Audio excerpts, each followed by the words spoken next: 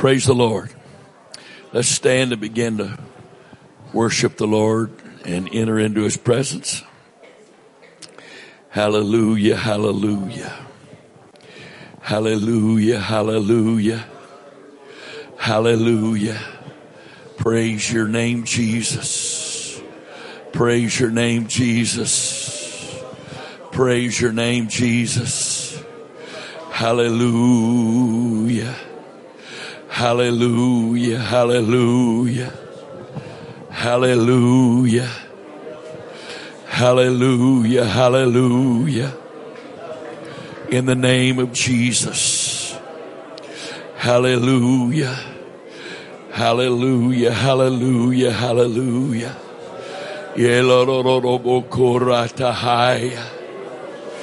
My.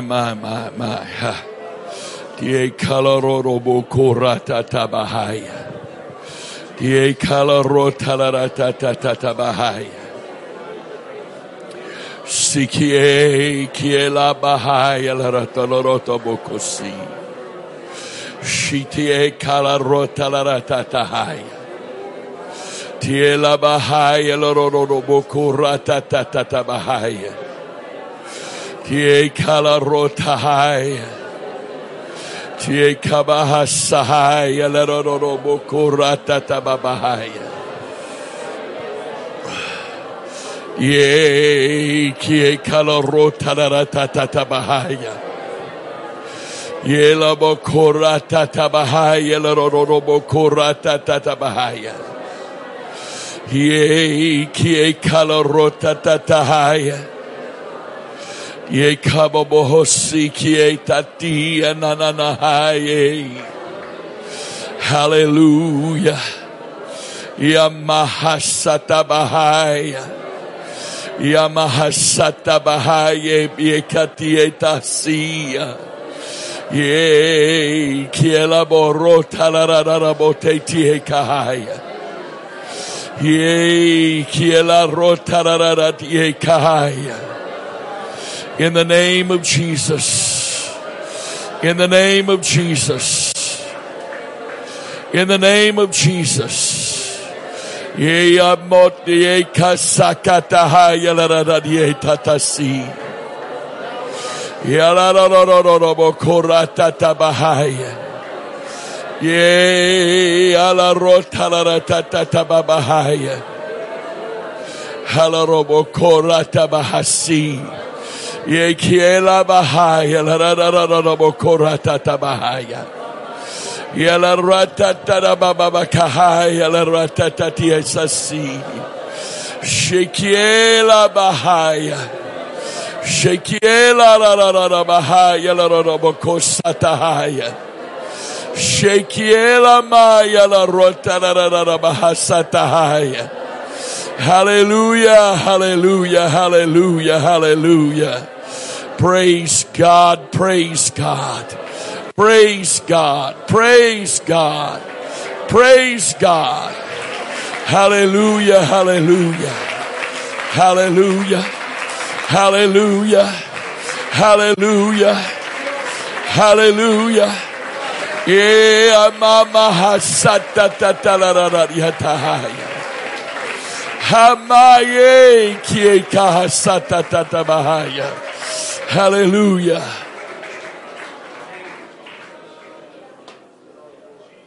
Yamahasata. Sialararabatahaya. Halalobokuratahaya. Thank you, Father. Thank you, Father. Thank you, Father. Thank you, Father. Praise God. You may be seated. This is, as you know, I'm sure, the last session. So if you will permit me, there's a couple of things, couple of areas I just want to spend a few minutes on just to try to tie up some loose ends before I begin to go into the areas that the Lord has directed me this evening. I did not get a chance to finish the Matthew 6 warfare dominion prayer So let me just for a couple of minutes, just touch on a couple of things. Again, our Father, who's over everything, He's in heaven. We're praying for people. We're commanding the name of Jesus to be manifested so that it can be sanctified in the hearts of people. We're commanding the kingdom of God to come into manifestation, demonstration, the authority and the power of the kingdom to be exercised. And we are speaking the will of God as it's already purposed in heaven into manifestation and fulfillment in the earth. Those are three very key elements of exercising the kingdom of God. And I repeat myself for those that were here, and some of you will hear it for the first time, that it's not a prayer that we repeat. Our Father which art in heaven, hallowed be thy name, thy kingdom come, thy will be done. No. That's not what that is. It's not a written prayer to read or repeat. It is teaching the manner of prayer. Jesus was teaching, after this manner pray ye. He didn't say, quote this. He didn't say repeat it multiple times as vain repetition. And so those elements there are all very critical for speaking and manifesting the kingdom of God in the earth. The rest of that prayer are prayers of protection.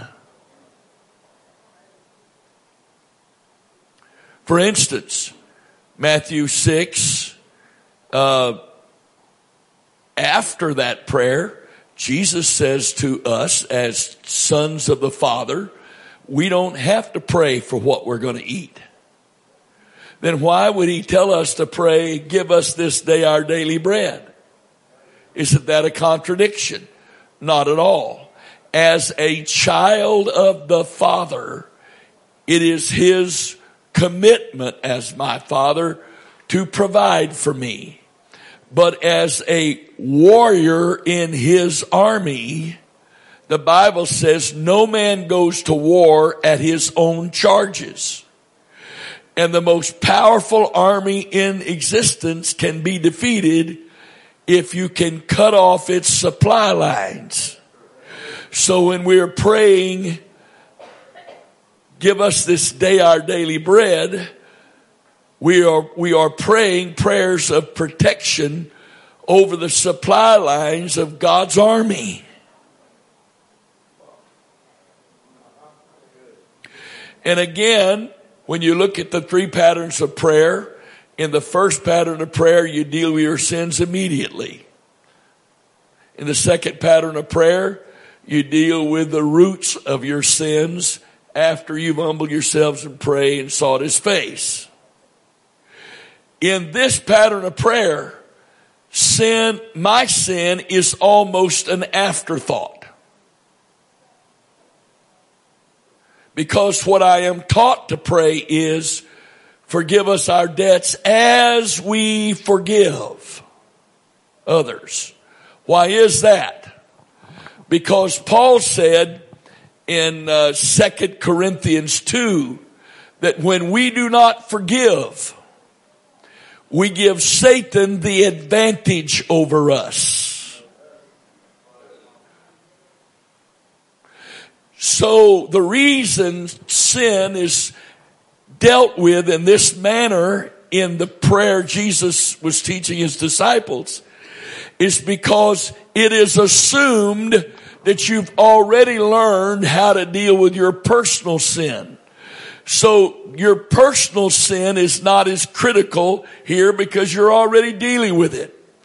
What the Lord is focused on is us not allowing any grudges in our hearts, because the adversary has a right to use your grudges to defeat you in spiritual warfare. So what we are praying is, forgive us our sins, our debts, as we forgive. As we forgive. Because we need to be free from grudges.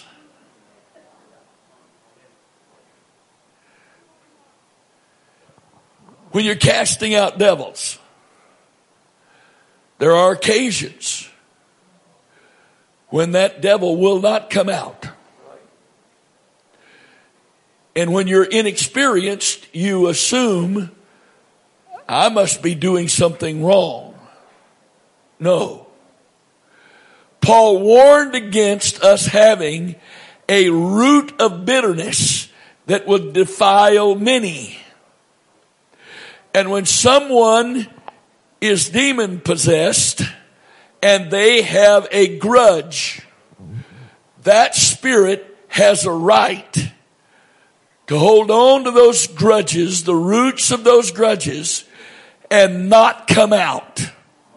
When I choose not to forgive, I am giving the devil authority to torment and bind my life. But Brother Wright, you don't know what they did to me. I don't know about what they did to you, but I know what you're doing to you. When you don't forgive, you're doing worse to you than anything somebody else could have ever done to you. Because how somebody has treated me doesn't give the devil power over me.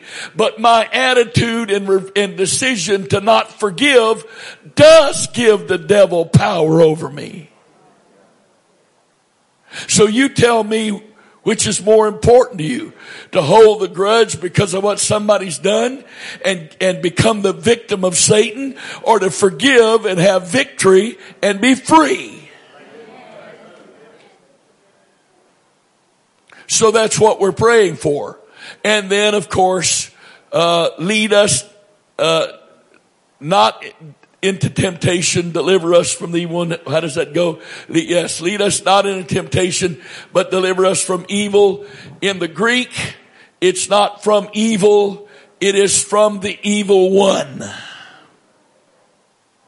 Lead us not into temptation, but deliver us from the evil one.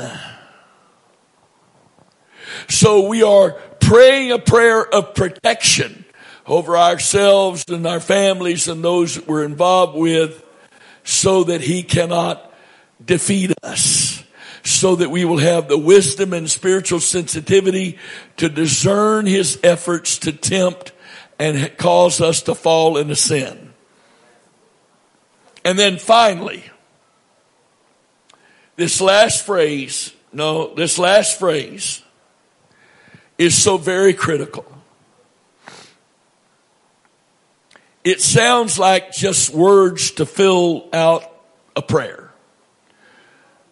But the importance of this last phrase and the importance of praying this is, it is your motive check. Because it is my confession of why I'm involved in warfare. Whose glory am I seeking? Who am I doing this for? God or me? For thine is the kingdom, the power, the glory forever. And let me tell you something. To God, why you're doing something is almost more important than what you're doing. Because if you do the right thing with a wrong motive, it is no more acceptable to God than the person that does nothing. So you got one person that refuses to do the right thing, and you got another person that does the right thing for the wrong motive. And in God's eyes, one is no better or worse than the other. The person that does the right thing for the wrong motive is no more credited with obedience than the one who did nothing. Why? Because 1 Corinthians 1:29 says, no flesh shall glory in his presence. No flesh should glory in his presence. Now let me explain to you what that means. The word glory literally means opinion. Figuratively, it means to boast. When I'm telling God or others my opinion of God, and I'm boasting in the Lord, not about me, but about what God has done, we call that glorifying God. But when I do or don't do spiritual things so that I can affect people's opinion of me, I am glorying in the presence of God. For instance, one of the easiest places, and God bless you, I'm a musician, and I love to sing. My wife and I sing together, and we have for 47 years now. So I'm not criticizing either musicians or singers. But do you know how easy it is to take natural talent and sing and play, and in your heart of hearts, you're wanting people to praise you about how good you are? You know what you just did? You took God's glory, and that is one of the greatest offenses you can ever commit against God. Or you preach to impress people. Or you pray so people can hear you pray. And you're thinking about, what do they think of me? Aren't I spiritual? Listen to me pray. Do you understand at that point? It'd be bad enough if God just ignored what you did. But when your motive for what you're doing is to get praise for self, now what you're doing becomes a stench in the nostrils of God.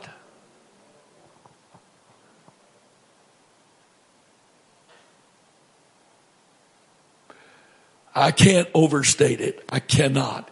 It is not possible to overstate this. Or how about this?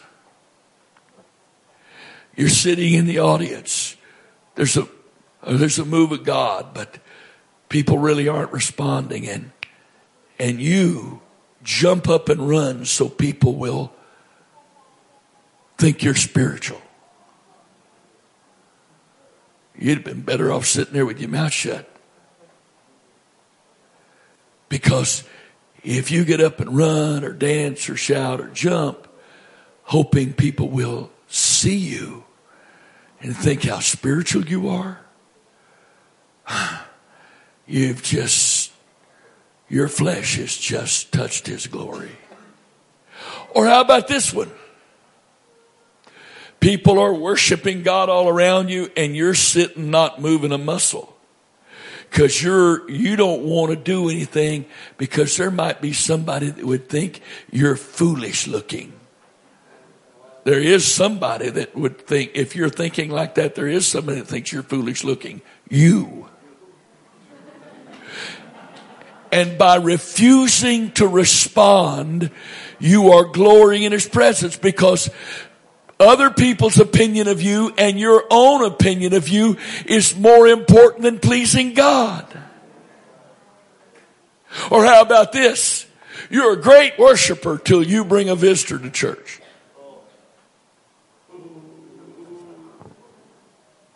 You believe in worshiping God till you bring a visitor to church. And then you sit there by that visitor and you act like the visitor and you don't act like everybody else. You just told that visitor, there's something wrong with these folks. Because I agree with you. I'm not acting like that. You just encouraged them to be lost because you just told them you were a hypocrite because you're going someplace you don't agree with. But you don't have a visitor here. Boy, you're in the big middle of it. If you worship differently when you have a visitor than when you don't, you are glorying in the presence of God.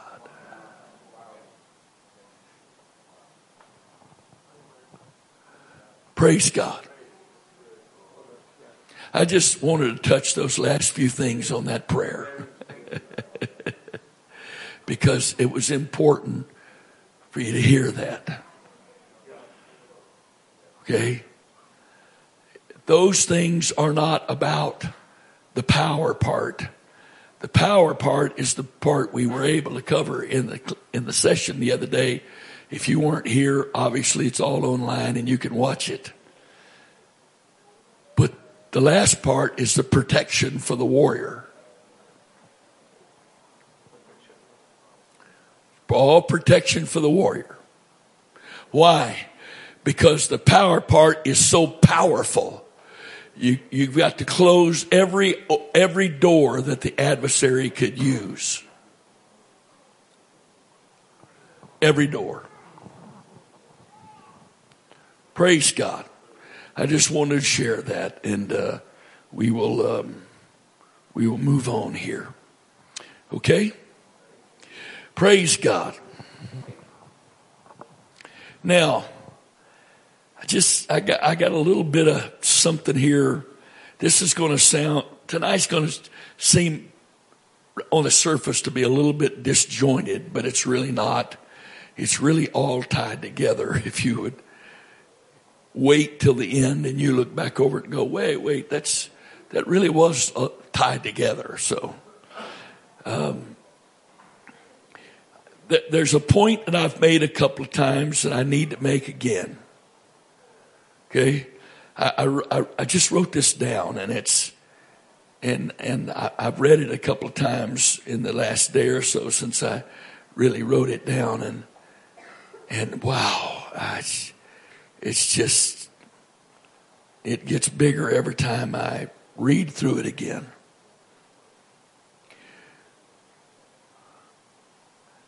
I want to talk about for just a few minutes the elements of warfare. The elements of warfare.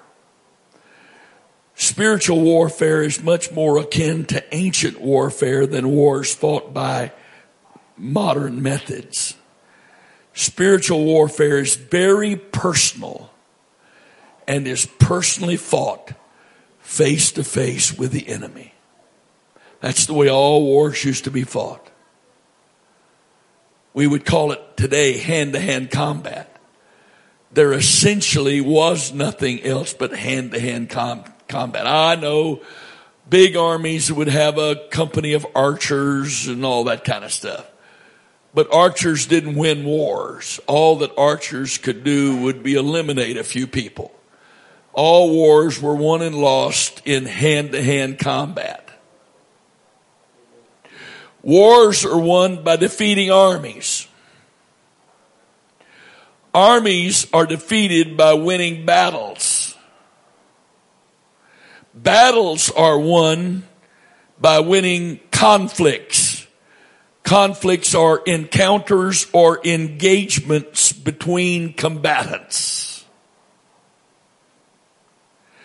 Units fight because each individual in the unit is actively participating in the conflict. Therefore, to win a war, get this now, wars are won by defeating armies. Armies are defeated by winning battles. Battles are won by winning conflicts or the actual firefight or engagement between forces. And units fight in these conflicts And units fight because each individual in the unit actively participates in the conflict. Therefore, to win a war, each individual soldier must fight and win against the enemy in front of them at that moment. Man to man, face to face. Somebody tweeted comment I made today. It was pretty simplistic when I said it, and it sounded a whole lot more simplistic as a tweet. I see devils, I fight devils. I know, I understand, I can explain, I can stand here tonight and explain to you about principalities and powers and rulers of darkness and wicked spirits.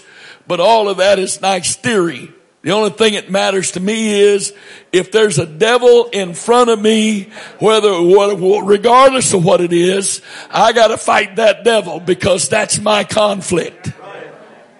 And if each one of us in the army fights the individual fight that we have, if we win those individual fights, then our army wins and we win the war.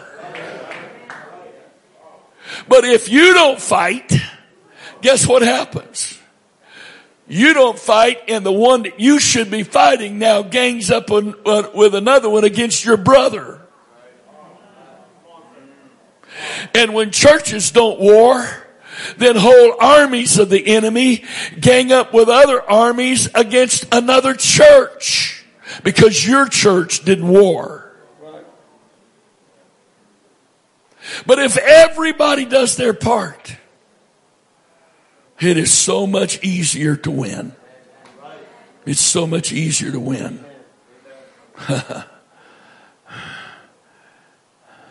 All battles are a series of engagements containing attacks and counterattacks. Individuals who conclude that their personal involvement in warfare is inconsequential just left numerous enemies free to gang up on his or her fellow soldiers. Units or churches who are uninvolved in spiritual warfare leave entire enemy units unengaged and free to attack the other units or churches who are engaged. This is a continuation of the principle that we are our brother's keeper. Ask any combat soldier, and they will tell you that in the moment of the greatest conflict, when the danger's greatest because the weapons are going off all around you, they are not primarily fighting for the cause or the mission, but for the brother who is beside them.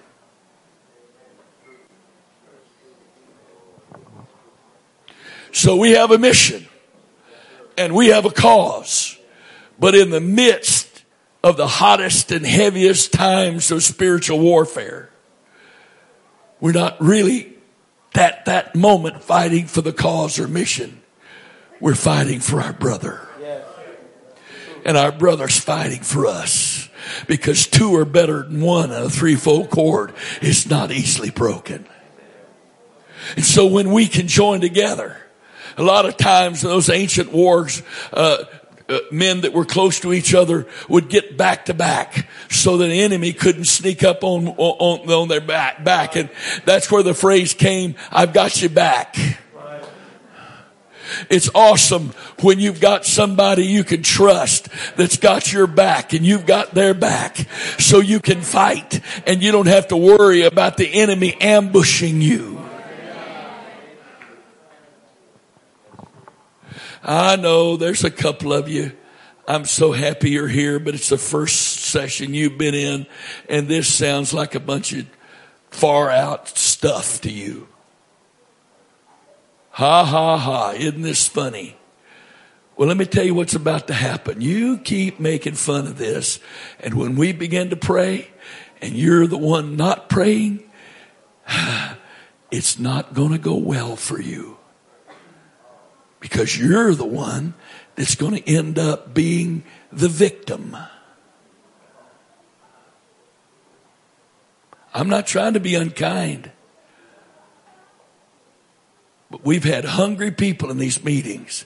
And this is the first time we've got some curious folks who aren't here because they're hungry. They're here just to see and hear what's going on so you can form your opinion of this. Let me tell you what you can do with your opinion. Keep it to yourself, because I could care less about it. And you're doing yourself a disservice if you share your opinion with the person on either side of you, because you're going to make them a victim just like you. I'm not trying to be unkind. The problem is I'm telling you the truth. Just because you can't see what's going on in this spiritual atmosphere doesn't mean there aren't things going on in this spiritual atmosphere. And let me tell you something right now. If there's any place in Asia right at this moment that's got the enemy's attention, you're there. I'm going to say that again. If there's any place in Asia at this moment right now that's got the enemy's attention, it's this place right here, right now. Praise God. That's enough of that. All right. Let me, I just want to talk to you a little bit. How real is all this, Brother Wright? How real is it?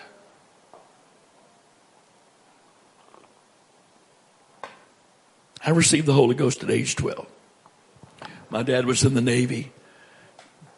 I went to 7 different schools by the time I graduated high school at 18. I lived in 6 different states in the United States by that time. And when I received the Holy Ghost, we were living in Jacksonville, Florida, which has a large U.S. naval presence in that area.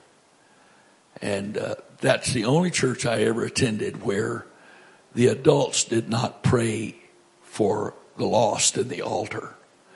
That if someone came to the altar to receive the Holy Ghost, the young people were the altar workers.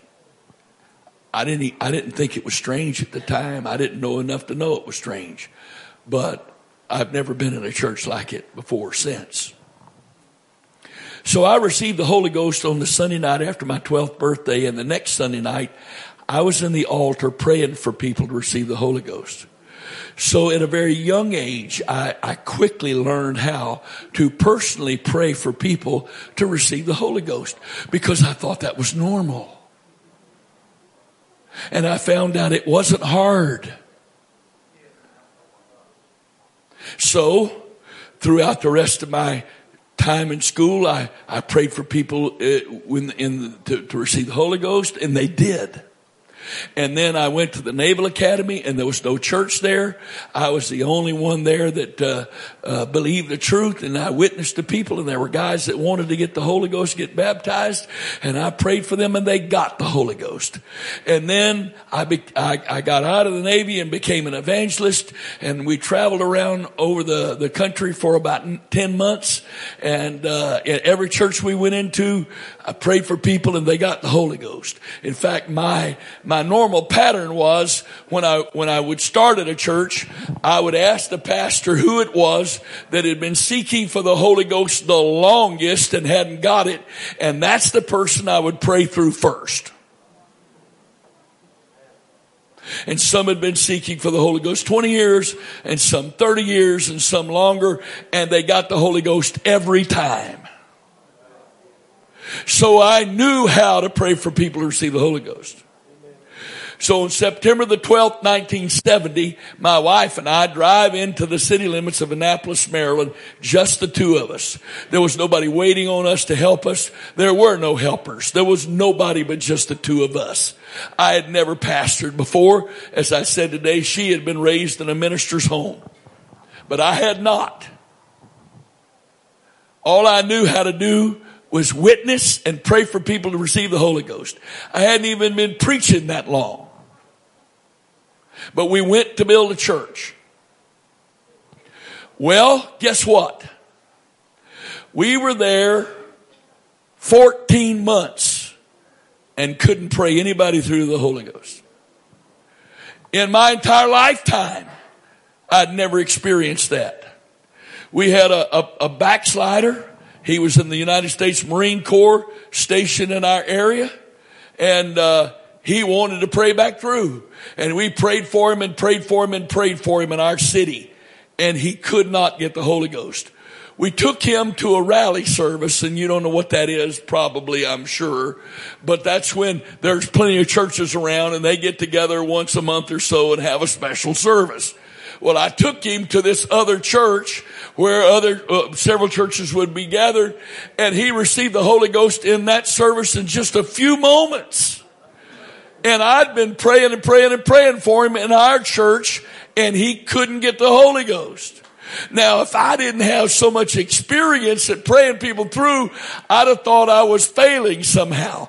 But I knew how to pray for people to receive the Holy Ghost, and they did.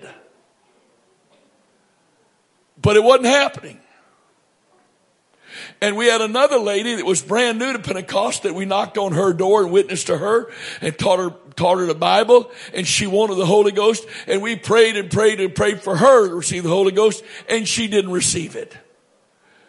And there was a seminar over in Virginia, which is a neighboring state, that a man was teaching people how to receive the Holy Ghost. And my wife and I took this lady over there, and she received the Holy Ghost that night in just a few minutes. But we could not pray her through in our city, in our building. I didn't know what was wrong. I'd never heard anything about spiritual warfare. I was 25 years old at the time, almost 26. I'd never heard anything about spiritual warfare. I didn't know anything about devils and principalities and powers. I'd never heard anything like that at all.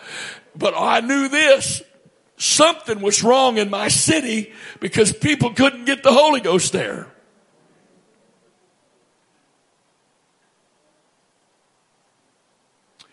I don't remember how, but I got a hold of a tape by Brother Billy Cole. And he gave his testimony about being a missionary in Thailand and how they had baptized a bunch of denominational preachers, like 452, if I'm not mistaken, all in Jesus' name, and not one of them had received the Holy Ghost. And there were a lot of church members that they baptized in Jesus' name, and nobody had received the Holy Ghost. And Brother Cole said on this cassette tape, he said that he prayed and asked God what was wrong. And the Lord told him, "You have not defeated the Prince of Thailand." So his wife, just the two of them, he and his wife prayed and fasted for 7 days and interceded. And on the 7th day, they bound and defeated the Prince of Thailand and loosed an outpouring of the Holy Ghost. And according to his testimony, in the very next meeting, all of those preachers received the Holy Ghost.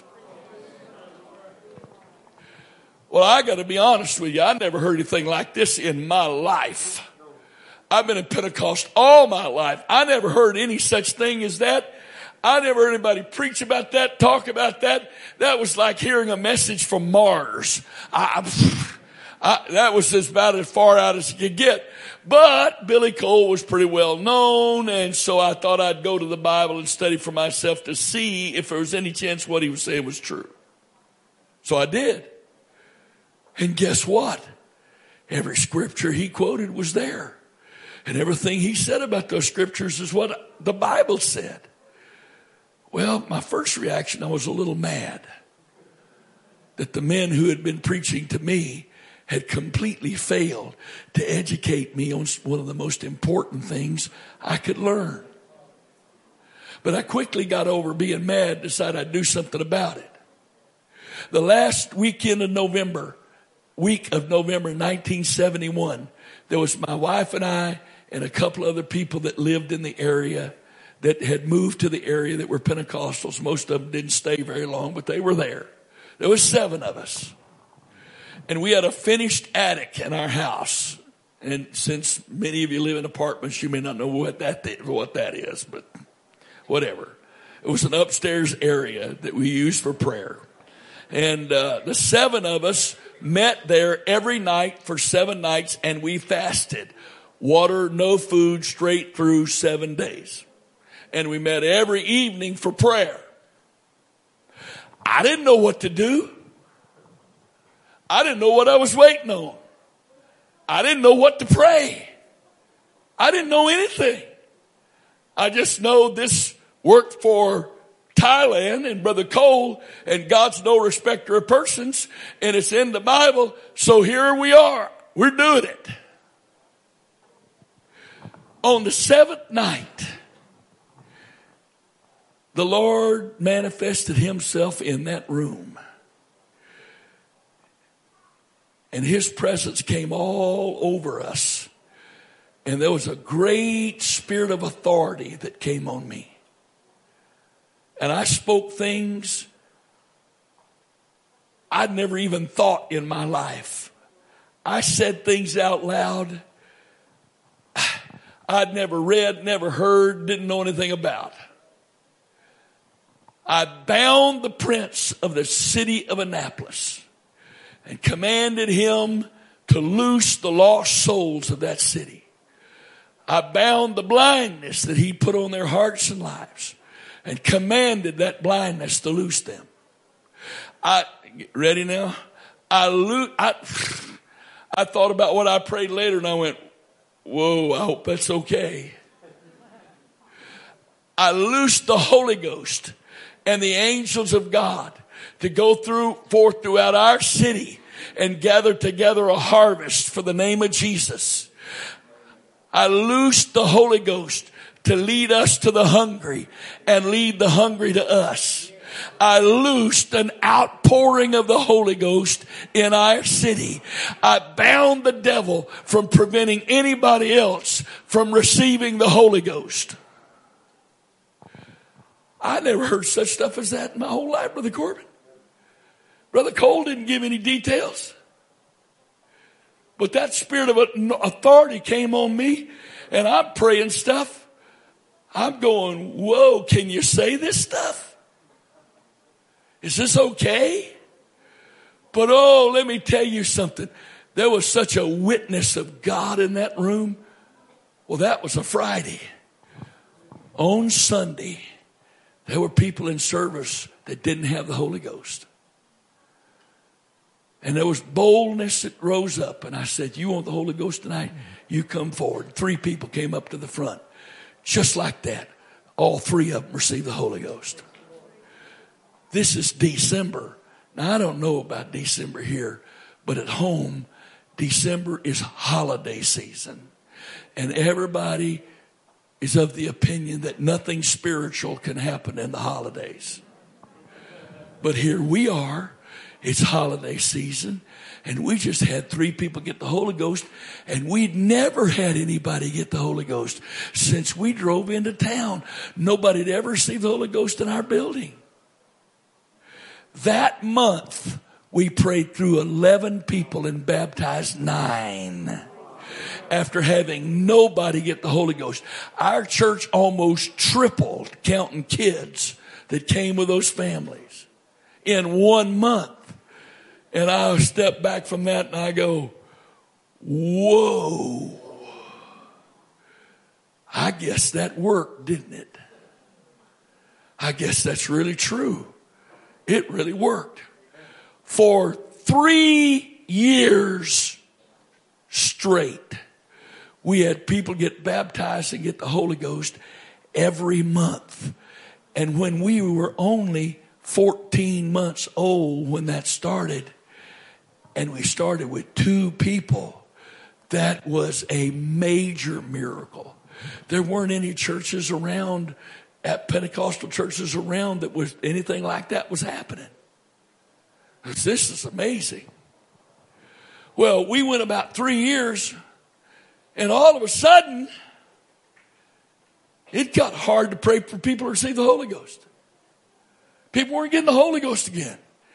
And I'm going, oh God, what's going on here? What is this all about? And we prayed and prayed, and finally he said to me, your city has 3 seats of government in it. It's got city government, and our states are divided up into counties. And we had our county government there. And then we had our state government all in that city. And the Lord said, you're now dealing with the prince of Anne Arundel County. Well, guess what? We knew what to do. But it was a little longer battle than 7 days. It was several months of praying and binding and loosing. And then it broke. And we had an evangelist come. And in 2 weeks, we prayed 35 people through the Holy Ghost. And then a couple of months later, we had another evangelist come. And in 3 weeks, we prayed over 50 through the Holy Ghost. And I'm going, whoa, this really does work. And so for several years there, it was just amazing. Constantly, people getting the Holy Ghost, getting baptized all the time. And then in the last half of 78 and all of 79, you go to church, you felt like you were choking to death. You couldn't hardly breathe. You couldn't hardly get visitors to come to church. Nobody was getting the Holy Ghost. And now, okay, what's going on? So we were binding and loosing, and we bound and loosed for months on end. We did spiritual warfare for month after month. Almost the entire year of 1979, we did spiritual warfare. And in the last week of November, 1979, I had a dream. And in this dream, we had this little church building. And I came in the front doors of the church in this little foyer area. And in that foyer, there was a 6-foot-long snake about this big around. And he had this strange black and gold pattern on him. And in the dream, I knew I'd seen that pattern, but I couldn't remember what it was in the dream. And I got around that snake because I don't like snakes. And I got around that snake and went in the auditorium. And when I got down to the front in the altar area where we prayed for people, there were 2 other snakes just like the big one in the altar area. And I got around those 2 snakes, and there were 2 small offices in the back of that church. And I went over to this office. I don't know how in the dream I knew there were brethren in there, but there were. And I went back there. There was 4 of them. In the dream, I don't know who 3 of them was, but one of them was named Ron Richards, who is in our church to this day. And I said, Ron, in the dream, Ron, we've got snakes in our church. Come help me get them. Well, I'd never heard anything about this, and you may never have either. But in Texas, they'll do rattlesnake harvests. And they catch the rattlesnakes and put them in a burlap sack. And they will sell them to restaurants who cook and serve rattlesnake meat. I know. I'm told it tastes like chicken. I don't know because I have no interest whatsoever in tasting it. But at the time, I'd never heard of anything about this. But Ron knew there was a little closet in that office. He said, just a minute, Brother Wright. He went in that closet and pulled out a burlap sack. What was a burlap sack doing in that closet? I don't know about that. And I don't know what he's going to do with a burlap sack. He said, come on, let's get these snakes. So we went in the altar area. He handed me the sack. He said, here, hold it open. And he reached down and grabbed each one of those snakes and put it in the sack. And we tied a knot in it. And then we went out to the foyer to get the big snake. It's only been about 3 years ago that I read that what we did in the dream in 1979 is really possible to do. I just thought it was figurative in the dream. but I have read that it really is possible, literally. But in this dream, we went in the foyer. He reaches down and grabs that snake right behind the head. I don't know how I knew what to do. There was no communication. I picked that snake up by the tail and popped him like it was a whip. And when I did, his head flew off. And when his head flew off, I woke up. And when I woke up, I remember where I saw that black and gold pattern. Because the state flag of Maryland is Lord Baltimore and the Calvert family's crests in opposite corners. Red and white crest, family crest, and black and gold. And of course, the city of Baltimore is named after Lord Baltimore of the Calvert family, that the King of England had given them a land grant that was Maryland. And if you took a diagonal swath out of that black and gold crest, that was the pattern on that snake. And when I woke up, I instantly knew that that was from the Maryland state flag. And the Spirit of the Lord said to me, I have given you dominion over the Prince of Maryland for this church. Okay, what now? Well, it didn't seem like anything changed right away.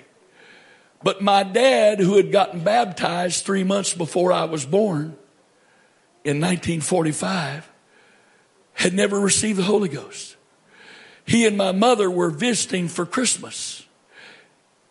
And the last day of December, last Sunday of December, 1979, my dad got the Holy Ghost in our church. Well, I didn't realize what a sign that was of God's favor. But it was the weirdest thing. In January, we come to church on Sunday morning. We don't have anything special going on. It's January. It's winter time. The weather's unpredictable. You don't plan stuff in January. You just hope you can go to church because there's no snow keeping you from it. Because trust me, you've seen the pictures. Forget pictures. When snow is this deep, you don't drive through that because it's hard to stay on the road. So we cancel service because we don't want anybody getting killed.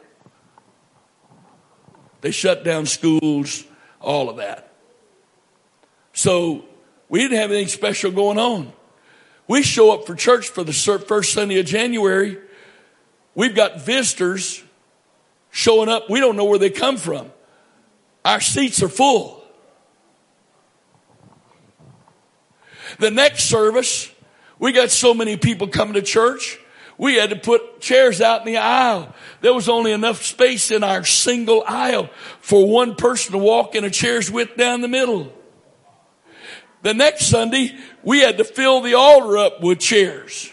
The fourth Sunday of January, if you got to church late, guess where you sat? The only place in the building left where there was any room. We've just brought Saint or Sinner up to the platform because there was no place else for them to sit.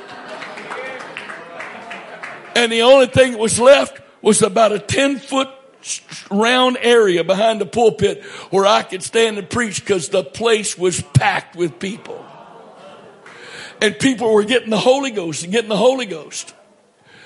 We had an evangelist scheduled. We moved out of that little building into a gymnasium that we rented for church. Just like you. We had church Thursday night, Friday night, Saturday night, Sunday morning, Sunday night.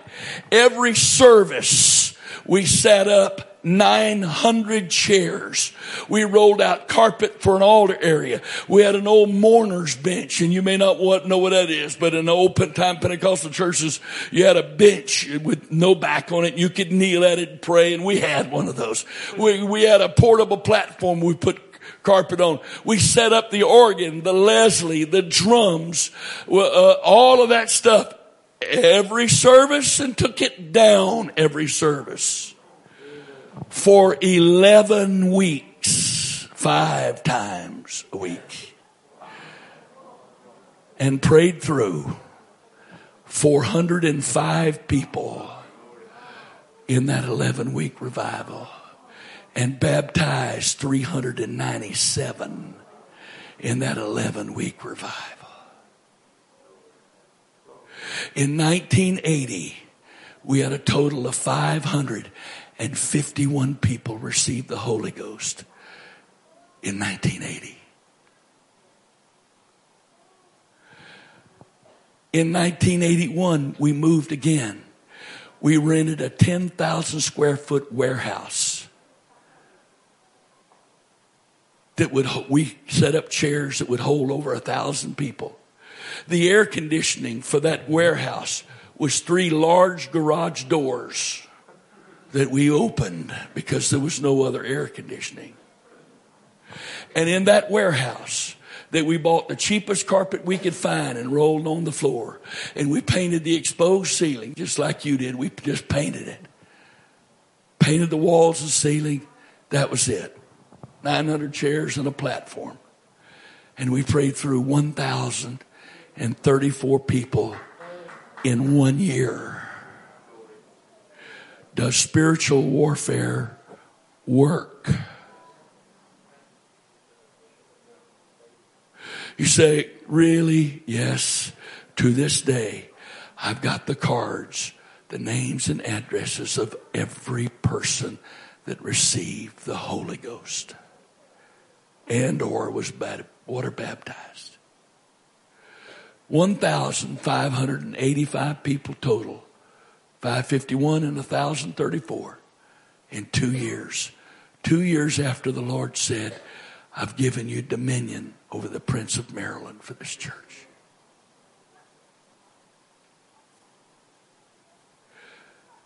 Oh, all of a sudden, this isn't just some weird thing we're talking about, is it?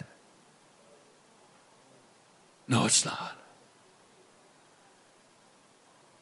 And remember, when we defeated the Lord gave us victory over the Prince of Annapolis, that was 7 days.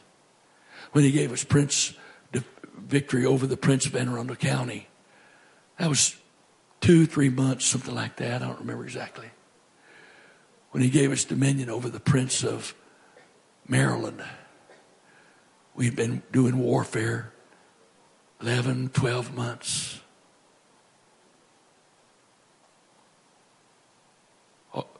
Every day somebody was praying warfare. Every day somebody was binding and loosing. Because it was war. It was we had 2 revivals, series of services scheduled in 81. The second one,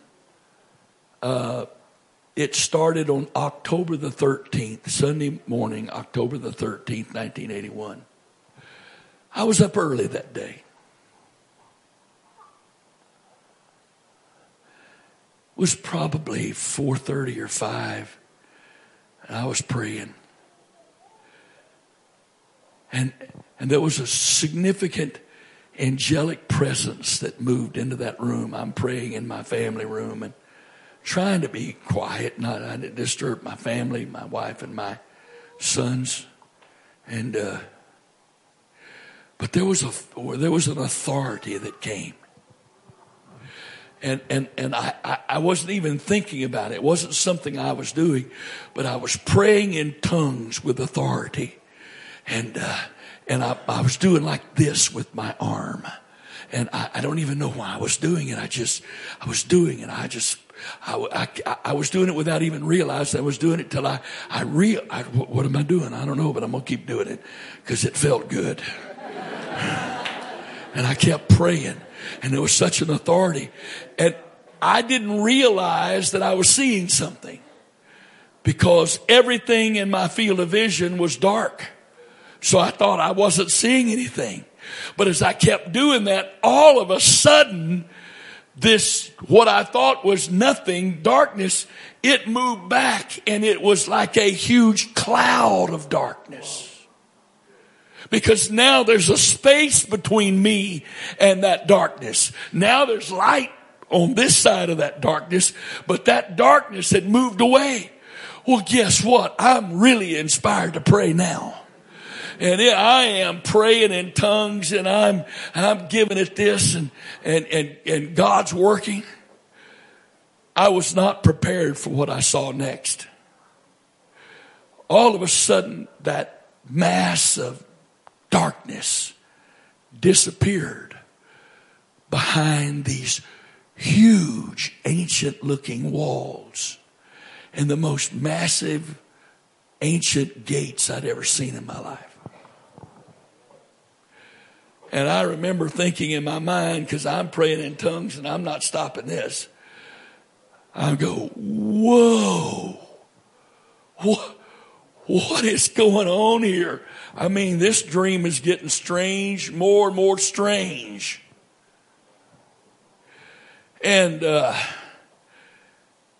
mean, this cloud of darkness moved away from me, and then it was driven by the presence of God and the angels of the Lord as I was praying, and I sensed that I wasn't praying alone. I was one of people praying. I didn't hear anybody else praying, but I knew I wasn't praying by myself. And those of us whoever was praying, our prayers had driven those spirits inside the gates. Now Jesus said, upon this rock, I will build my church, and the gates of hell shall not prevail against them. Now, in my growing up in Pentecost, this was the attitude that preachers had. This was it. Oh, God's promised us that the devil can't attack us and win. Well, let me tell you something. I've studied a little bit about warfare.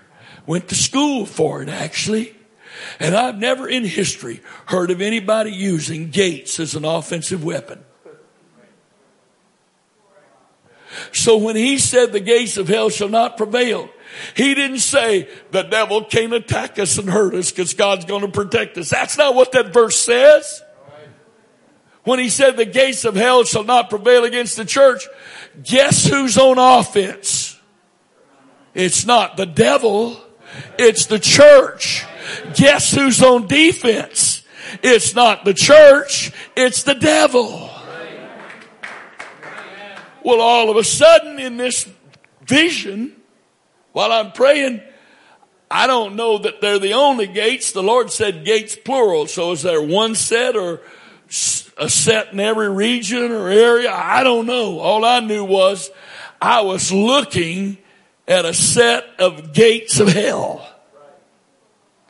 And what was really amazing was all of a sudden I realized it looked like I was on some kind of platform, because I was looking kind of down at an angle toward the path leading up to those gates. And in front of me, out on the road, there was this large tree. It must have been this big around. And all the limbs had been cut off of it. And on the end of it, the end of it had been carved into a point. And all along both sides of that tree, these rods, thick rods, had been stuck into the sides of that big tree. It could have been 1,000 men. I don't know. That was a big tree. But there were a large number of men who got on those rods all down both sides of that tree and picked it up, and it became a battering ram. And in my mind, as I'm praying in tongues, and I come down with my arm and I say in Jesus' name, that battering ram is hitting those gates. I don't know how long it went on. I wasn't checking my watch. I don't know if it was real time I was seeing in the dream or if it was figurative time or whatever. All I know is I prayed for a long time, and I said in Jesus' name a lot of times, and that battering ram hit those gates a lot of times, and it appeared as though nothing was happening. But we didn't get discouraged. Nobody was discouraged. We just kept ramming that battering. That old big old tree just slammed in those gates. I don't know how long it was. But all of a sudden, without knowing which time it was going to be, that battering ram hit those gates and there was a loud crack. So now we're all inspired and there's renewed energy. And they start slamming that big old tree into the side of those gates harder and over again. And we were doing it in Jesus' name. In Jesus' name. And I'm praying in tongues. My wife had to be hearing me now because I'm sure I was really loud. The problem was the gates were designed to fold outward. And like all ancient gates like that, when they were closed, they would put a huge timber across them to keep you from opening them either way. So the frame of the gates was preventing the gates from moving inward. And they couldn't be moved outward because of this large timber on the back of them. But something was breaking. And after that first loud pop, every time we'd slam into those gates, there would be another loud crack. And there was no way of knowing which one was going to be the final one. That's the point I'm getting across to you. You don't know which prayer is going to be the one to finalize the victory. You don't know which day that's going to happen. You don't know which occasion of binding and loosing is the one that's going to finish the war. So you keep doing it because it's Bible and because we're faithful, and you keep doing it and you keep doing it. So there was one of those times finally we hit it and those gates broke inward and you could see just a little crack between the two. When I tell you I was not prepared for what happened next, I'm telling you, if I thought I was shocked when that cloud of darkness disappeared behind those gates, what happened next was, I have a hard time describing it to this day. Because when those gates finally broke loose of whatever that bar was, all of a sudden they just burst wide open. And my first thought was, we didn't do that. We're trying to break them in. Why would they fly open? And then I could see, because I was on this elevated platform or something, I could see in the gates. And as far as I could see in those gates, there was mass of humanity all facing the gates. And they were cram-packed, pressed up against those gates. And every one of them had the same exact expression on their face. Hopelessness, helplessness, despair. Like they never dreamed they would ever have a chance to be free. And when those gates broke inward, the pressure of that mass of humanity. I've never seen a crowd like that in my life. As far as I could see inside those gates, I couldn't see anything else but people as far as the eye could see. And they were all facing the gates. Therefore, they were all facing where I could see their faces. And they were all pressed up against each other. I don't even know how they were breathing. They were so pressed against each other. But at the moment that pressure burst those gates out open, now that they were broken, there was just a slight moment's hesitation when nobody moved. But then, oh my, those people that were standing at the line where the gate was, where the plane of the gate was, the press behind them pushed them through that plane, therefore out of those gates. And when they crossed that line where those gates had been, every single one of them did the same thing. They started jumping and leaping and shouting and their faces changed to this huge smile and glow, and they started screaming, "We're free! We're free! We're free! We're free!"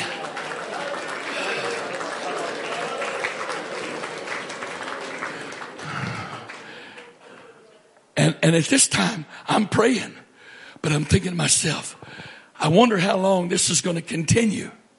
So I just prayed and watched. And that mass of humanity, those gates were wide. 100 or more people could come out at one time.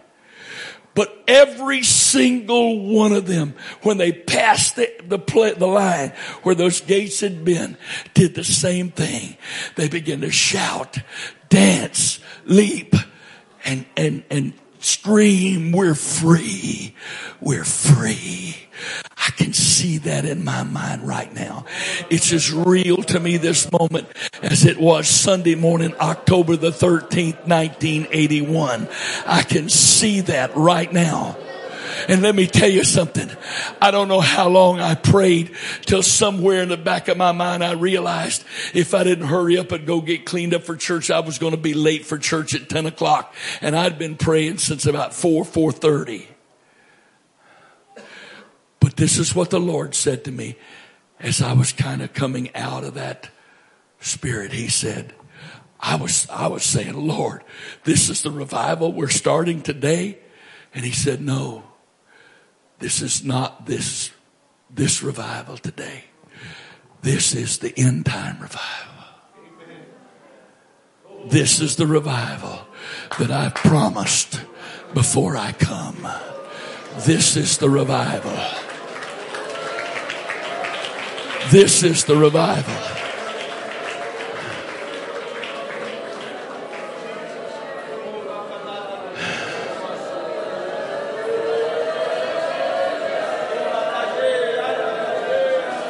I believe it. I believe it.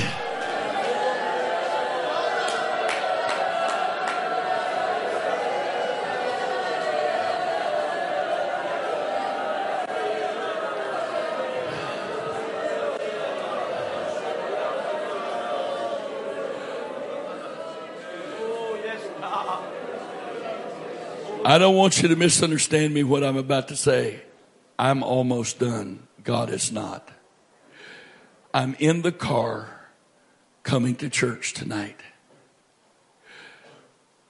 I get a text from my son Joel. "Has church started yet?" "No."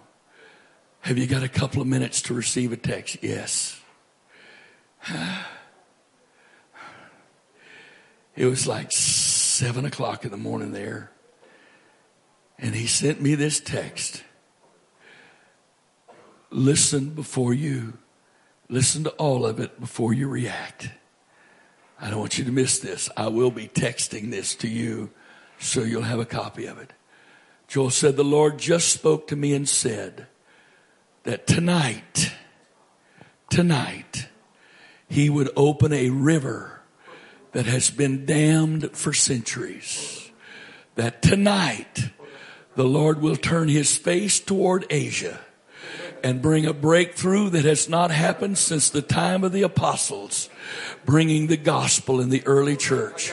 My people have been oppressed, and I have heard their cry, and I, the Lord, have given them great authority and victory."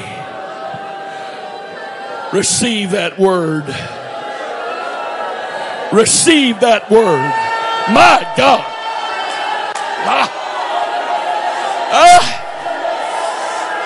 My God. Receive it. Believe it. The Spirit of the Lord is here right now.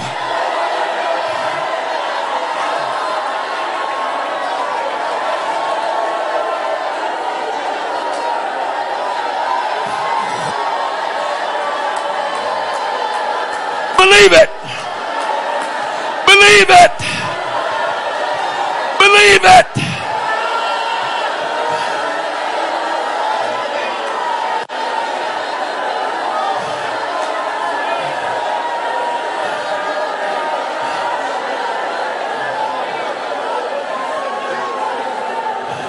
Receive it. Receive it. Confess it. Confess it. Confess it.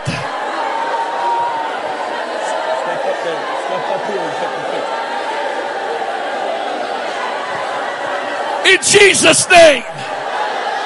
In Jesus' name. In Jesus' name. I receive it, Jesus.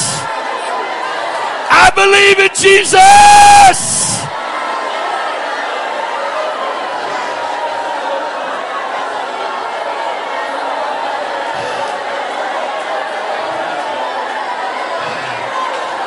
I believe it, Jesus.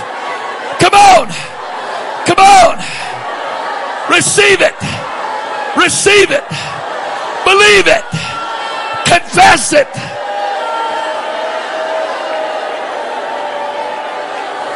Don't ask for it. Claim it.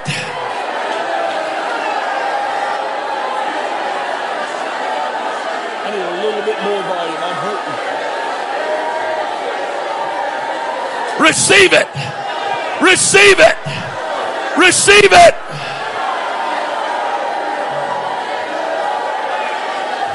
Come on. Come on. Come on.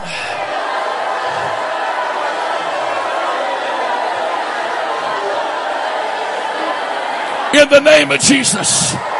In the name of Jesus. In the name of Jesus. In the name of Jesus.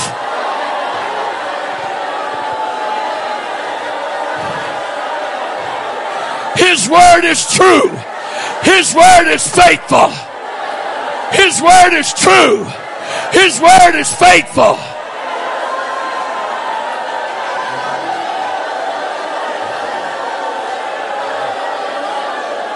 His word is true.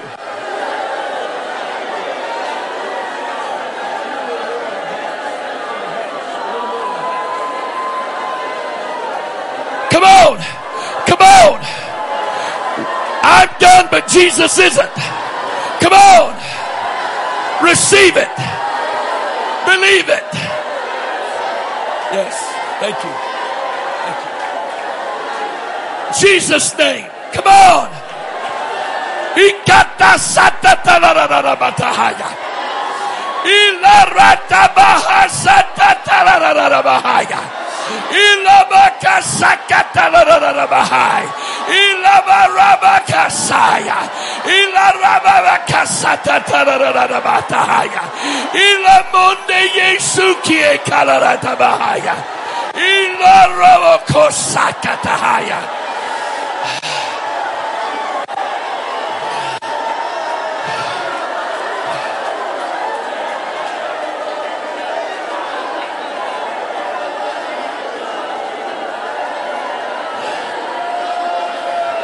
Yes, yes, yes, yes. Hilabakasa katarara batahaya. Ilaborobo koshasa kahaya. I believe your word, Jesus. I receive your word, Jesus. I claim your word, Jesus.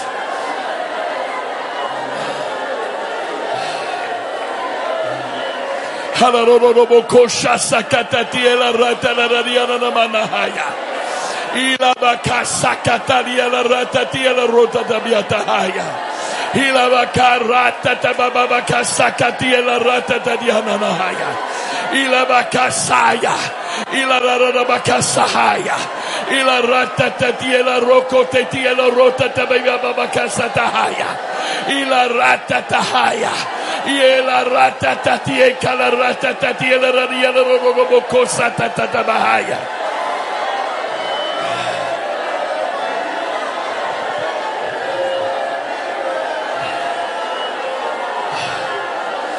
Hallelujah. Hallelujah. Hallelujah. Hallelujah. Hallelujah. I glorify your name, Jesus. I believe your kingdom is being released into the earth right now. I believe in your will is being done on earth as it is in heaven. Be glorified. In Jesus' name, be glorified, Father. In Jesus' name, be glorified through much fruit. Be glorified, Father, through much fruit.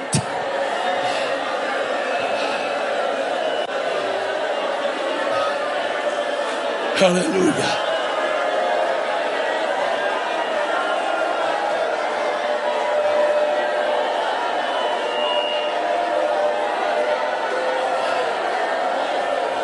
Yakata la rata tararara biatatahaya.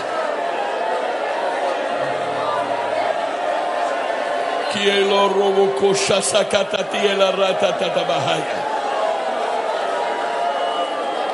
Ye kie kolororo robo korata tatahaya.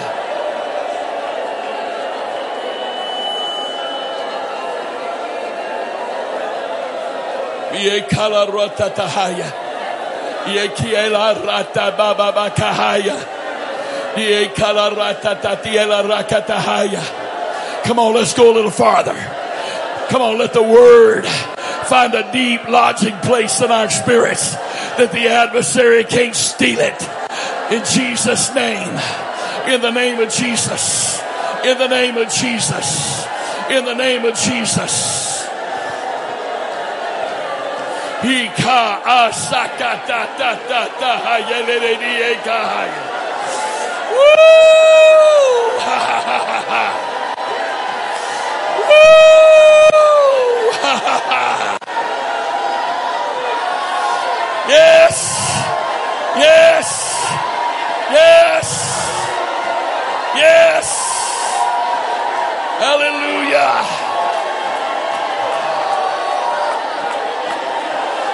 Yes.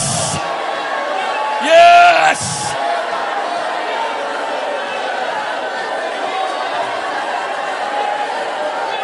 Yekie kalarata talarara dielarata dielarara manahaya.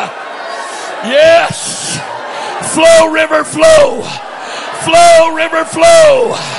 Flow, river, flow.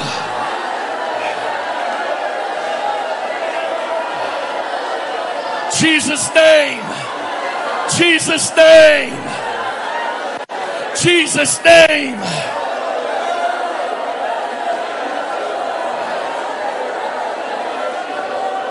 In the name of Jesus. In the name of Jesus. Yes. Yes. Yes. Ha ha ha. Woo. Ha ha. Yes.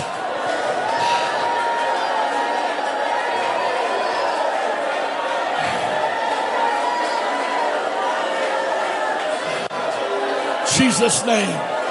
Jesus' name. Jesus' name. In Jesus' name.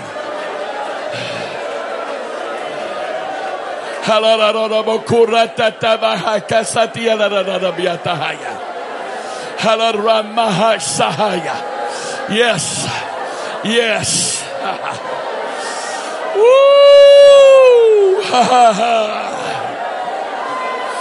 Yes. Yes, Lord. Yes, Lord. Yes, Lord. Halarabakatatia mama makasahaya. Tie kalarata tatatiela rakatahaya. Ye kie kolorota radiela radabatahaya. Ye kie la ratahaya la radia tatanamahaya. In the name of Jesus. In the name of Jesus. Hallelujah.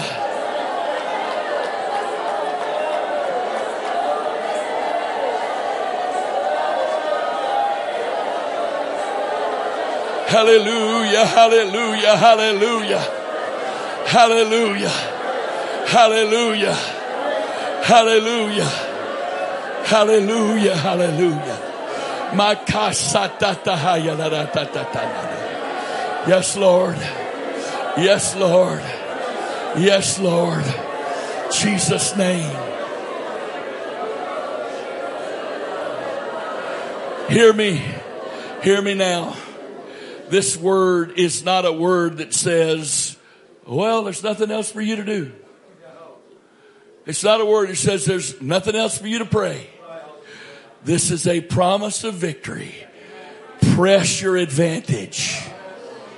Every time Israel had the adversary on the run and they did not pursue them to completely defeat them, they got in big trouble with God.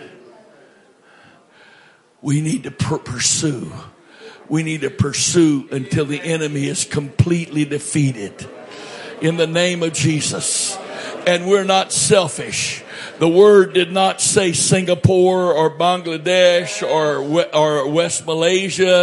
East Malaysia or the Philippines. It was Asia.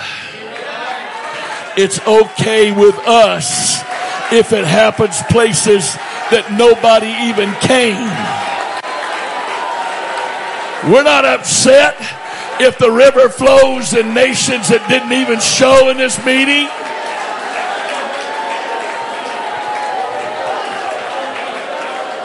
In the name of Jesus. Vietnam and Cambodia and Thailand. Yes. In Nepal. In Myanmar. India. Korea. China. Japan. Taiwan. Yes. Yes. Yes. Jesus' name. Yes. Jesus' name. Jesus' name. Hallelujah. Hallelujah. Hallelujah. Hallelujah. Hallelujah. Hallelujah. Hallelujah. Hallelujah. Jesus' name.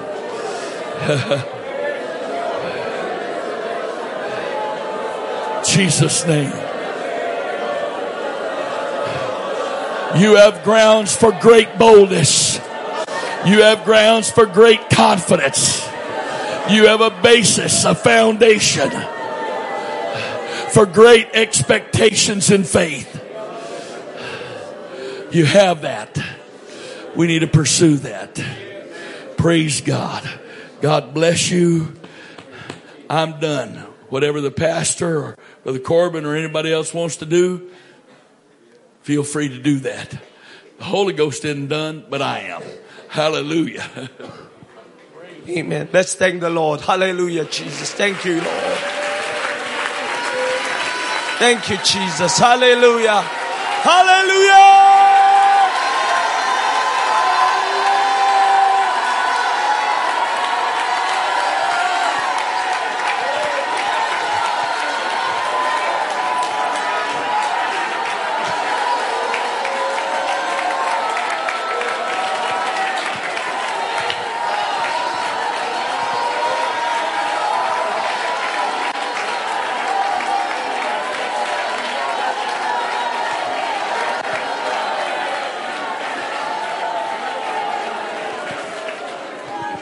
Thank you, Jesus. Amen. We want to pray for our guests and friends. Amen. Our brothers and sisters not from Singapore.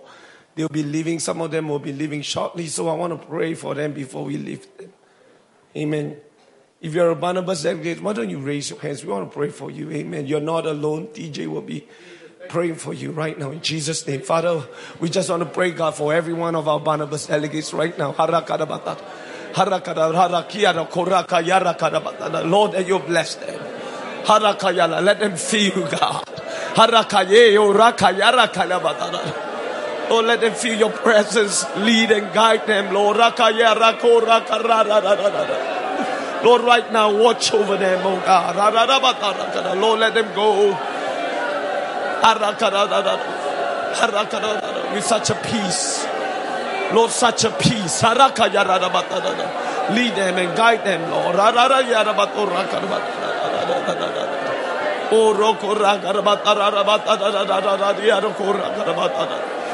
Lord, right now in Jesus' name, be with them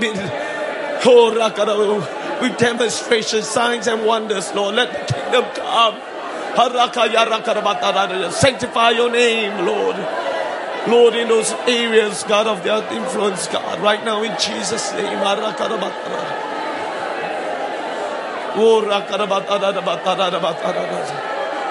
Thank you, Jesus. Thank you, God. Thank you, God. Thank you, Jesus. Thank you, God. Thank you, God. Amen. Let's give God praise all over this place.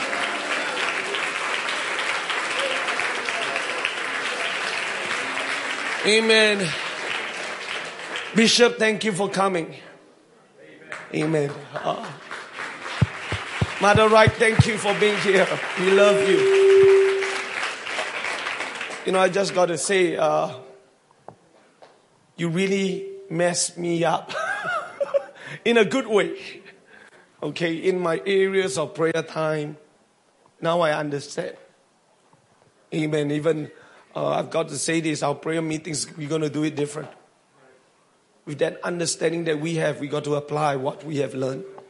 Praise God. If I were you, I will just listen to those tapes again, or videos, no more tapes, videos again. And just write down notes, and then we're going to do our prayer meetings really different. Praise God. We have authority, but we have not known how to fight. And the Lord has showed us these few weeks how we ought to fight. Praise God. Amen. Let's have a revival first in our prayer meetings. Amen.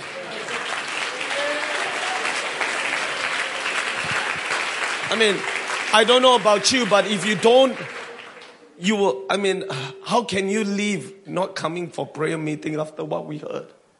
Right. We are in spiritual warfare.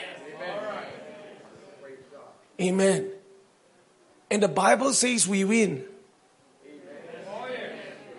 Hello? Praise God. I think, there needs to be a revival in our prayer meetings. I think that, in our services, instead of just talking about what's on news and so forth, how was your day, we need to walk into that place and start to pray. Amen. There has got to be a revival in our prayer lives. Praise God. Amen. Amen. I just received news. We have this host movie screening that we'll be showing Reason. Right now, we have to book another theater. Okay, but we have a 311 seater, but then we have to book another 150 seater. Okay, so just for the local congregation itself, that's double. Praise the Lord. What happened if God give us all those people? I believe God can give us all those people. Amen. You know what? But before that's going to happen, we're going to have prayer meetings. Amen. Whether on site or at Tabernacle or Joy, I do not know. We'll give you the details later. But we want your names. Come with your names. We're going to buy and we're going to lose. Amen. God's not going to waste this activity. We want to make this activity work. Amen. And soul winning is God's business. Praise God. We are an invading force. Praise God. I don't know about you. We're going to do something different. And again, please, why don't we just lift our hands one more time and just thank the Lord. Lord, right now, Jesus, God, with this new fire, we thank you, Jesus. We thank you, God, not just for Singapore. We thank you, God, for nations, God. Nations, Lord. Lord, all over this region right now.